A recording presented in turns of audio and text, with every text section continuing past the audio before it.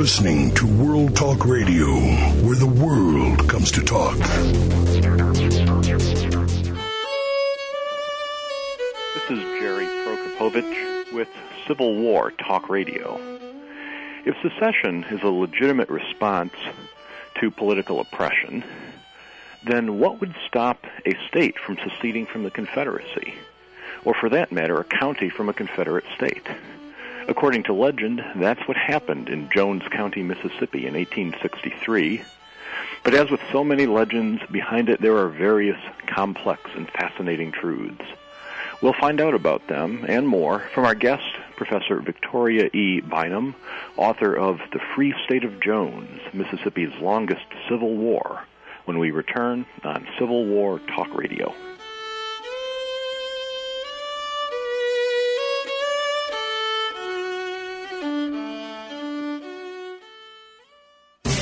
Everyone faces conflict. At home, at work, in the community, in the world. Fix Your Conflicts is a show about how to fix those conflicts with practical tips and techniques. Doug Knoll brings to the internet airwaves the first of its kind, a show that teaches peaceful resolution to life's daily battles. That's Fix Your Conflicts with Doug Knoll, broadcasting live every Monday at 11 a.m. Pacific on World Talk Radio, Studio A. Marissa, are you ready yet? I know you can hear me. You are not missing school again. Marissa! You trying to be a nobody or something? Let's go! All right then. Hit it. I know you can hear this. Hey guys, move closer. That's it. Girl, I am not leaving. Hey, whatever it takes, don't let your friends drop out. A real friend can make all the difference. Cut that noise, yo! I'm coming! Took you long enough. Thanks for the help, guys. For more ways to help, go to OperationGraduation.com. A public service message from the U.S. Army and the Ad Council. World Talk Radio, bringing the world to you.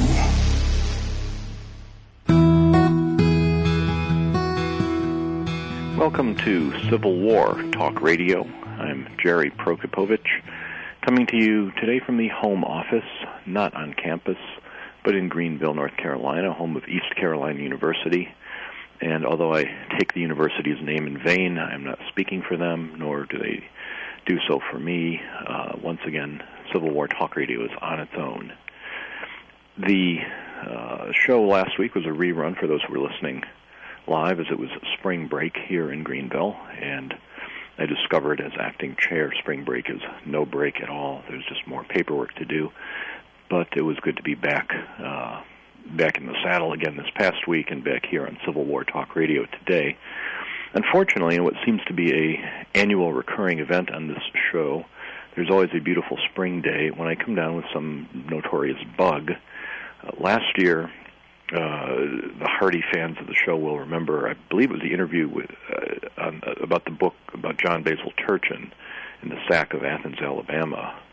A very interesting book written by, like so many Civil War books, by a lawyer, dealing with an issue of civilians and war and limits of war and total war and all kinds of worthwhile things to talk about. And I was so sick that my voice was just dreadful to listen to. I apologize once again for those who sat through that.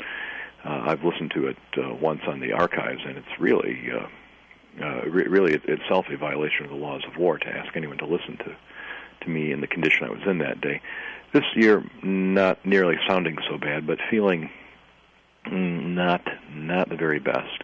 But nonetheless, we will soldier on, and especially because of the extremely interesting topic today, I did not want to miss that.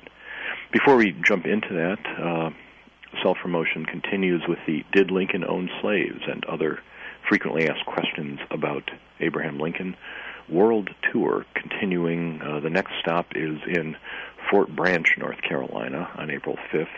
I'm not sure where Fort Branch is, somewhere north of Greenville, around Rocky Mount perhaps, But apparently they have some preserved Confederate earthworks above the river, maybe the Roanoke River, where the Ram Albemarle was being constructed. And these earthworks are apparently on private land, but are being preserved nonetheless.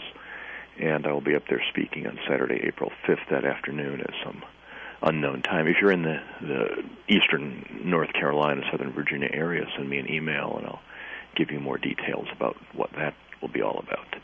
I'll be in Gettysburg in June for the annual Civil War Institute at Gettysburg College. If you can get into that, it's always sold out. It is a fabulous week. I'll be there just for one day this time. But it is a really amazing program, always worth going to. And in mid-July in Richmond, I will be speaking to a teacher's program there, not a public program, so I'll just be selling books to teachers, not to everybody else. But enough about that. Let us move on to today's subject. Our guest is Professor Victoria Bynum from Texas State University. Professor Bynum, are you there? Yes, I am. Wonderful. Thank you so much for joining us today. May I call you Vicki? Yes, I was going to say that. Please call me Vicki. It'll be a lot more comfortable. And please call me Jerry. We've written to each other a few times. Yeah. And we had essays in Aaron Sheehan Dean's very. That's right. Yeah, Struggle for a Vast Future. Yeah, we're both in there.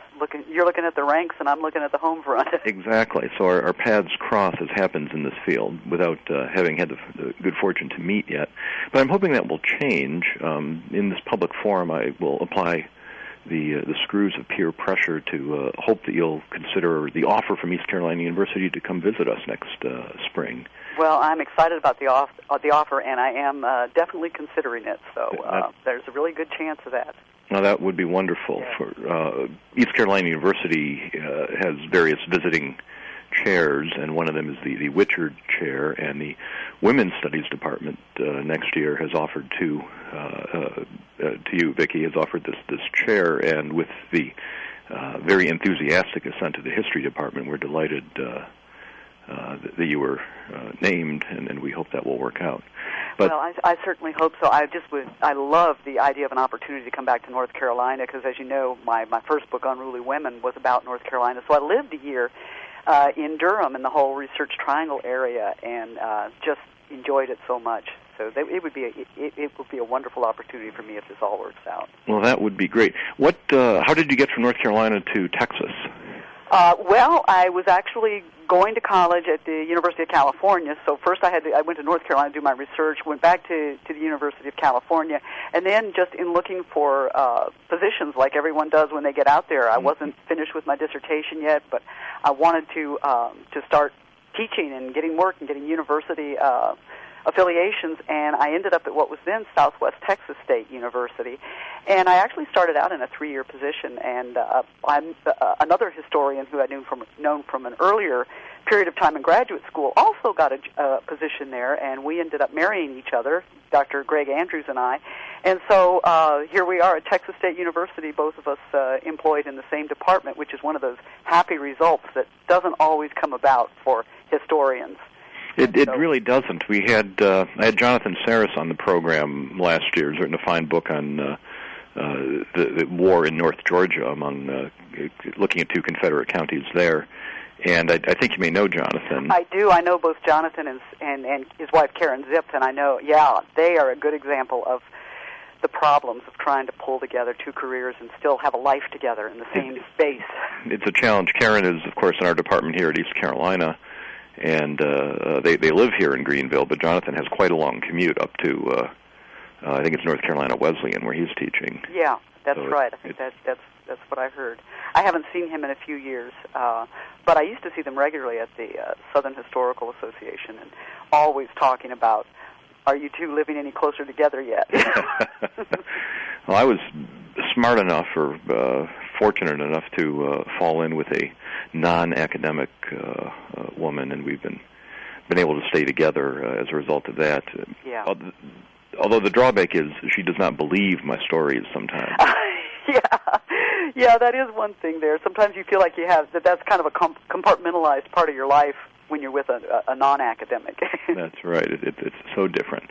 Well, you mentioned you wrote about women in the Old South, and time permitting, I'd like to ask you about that. But I want to jump in with your more recent book, Sure.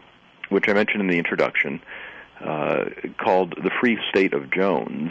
This is one of those stories that you find in books, sort of quick knockoff books about weird and wonderful Civil War facts. That's the Confederacy right. secedes, but a county secedes from Mississippi. Did they really do that? I have never found any hard evidence that they did do it, and several of the members of the band that comprised the so-called Free State of Jones, it was actually the Knight Company, they called themselves after their captain, Newton Knight.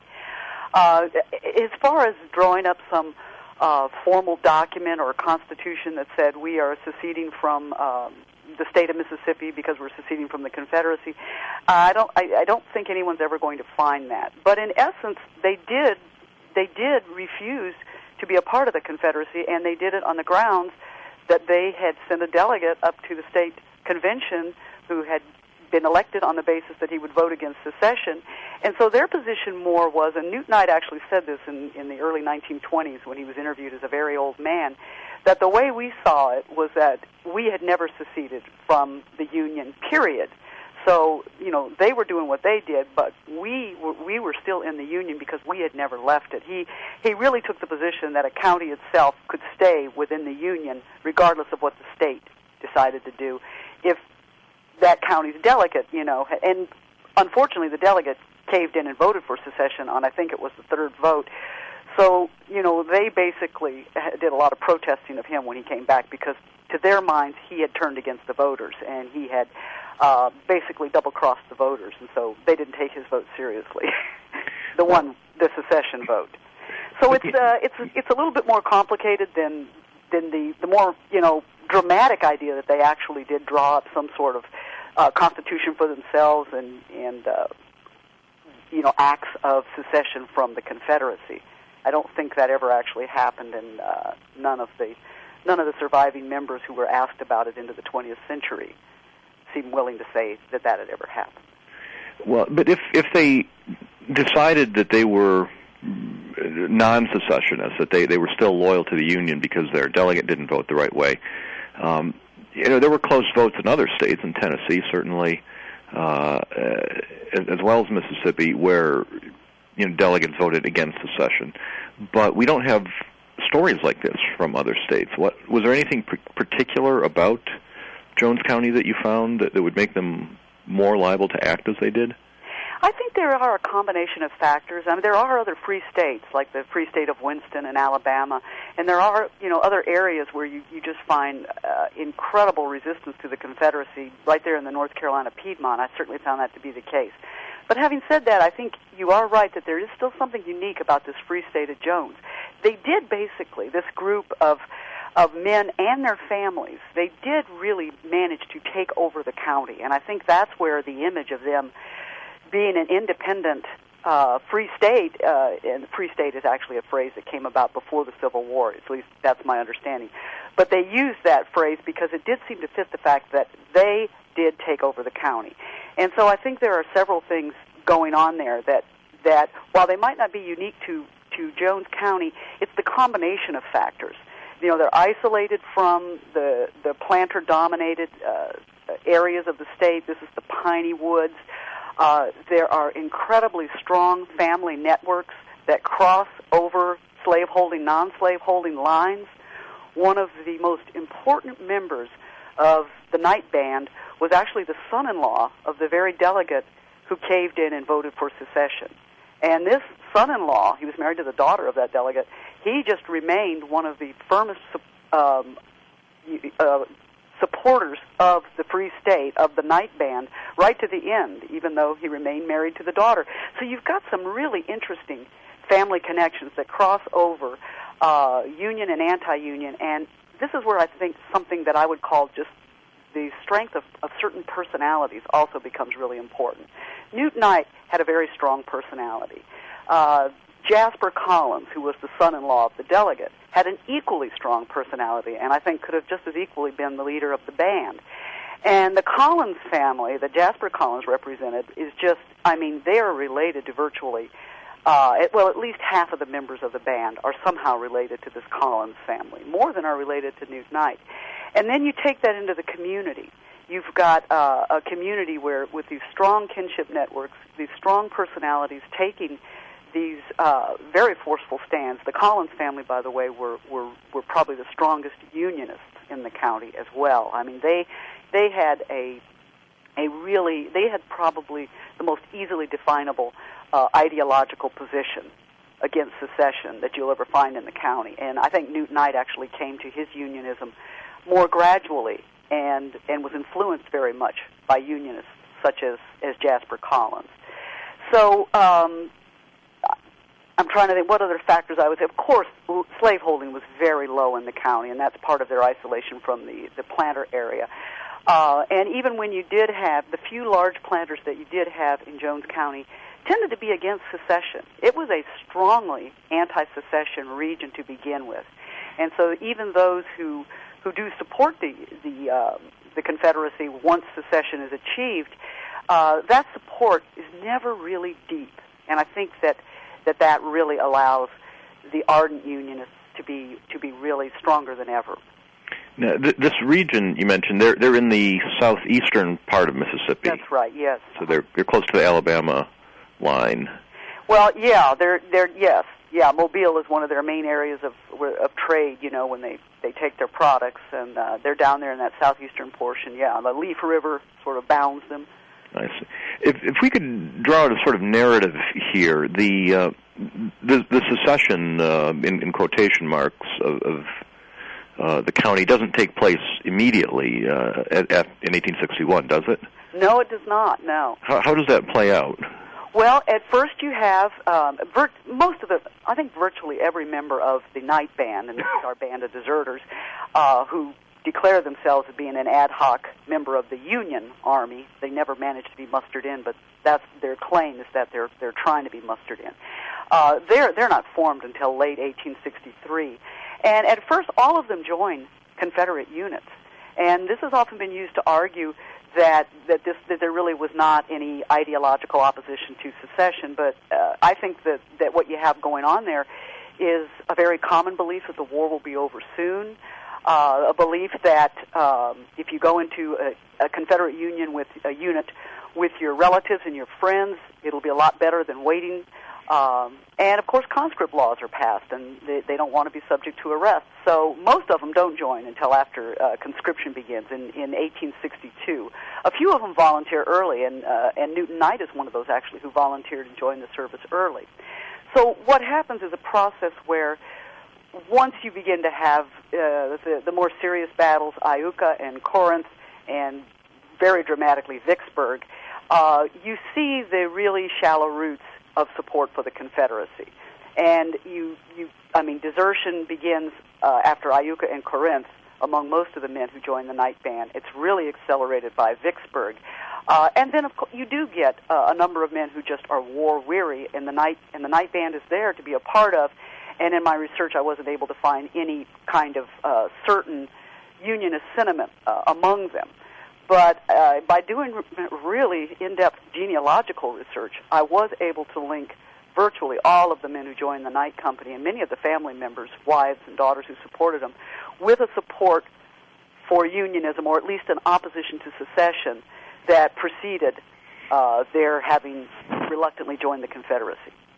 So it does move gradually, and it really, the turning against the Confederacy really reaches its height when one of the more elite members of society, Amos McLemore, is made a leader of a group, a military group that is designated as having the responsibility of getting stragglers and deserters, and he starts to aggressively try to find them and force them back into the service, and he's murdered.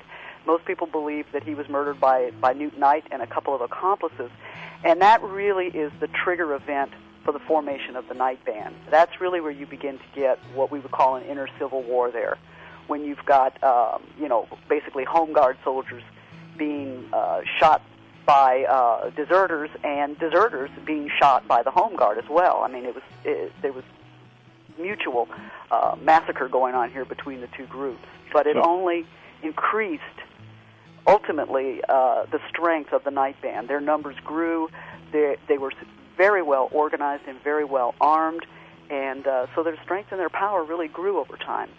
So by 1864, we really do have a civil war within a civil war brewing here. We're going to take a short break now. We will come back in just a moment. We're talking today with Victoria Bynum of Texas State University, talking right now about her book, The Free State of Jones, Mississippi's Longest Civil War. And we'll talk some more when we return on Civil War Talk Radio.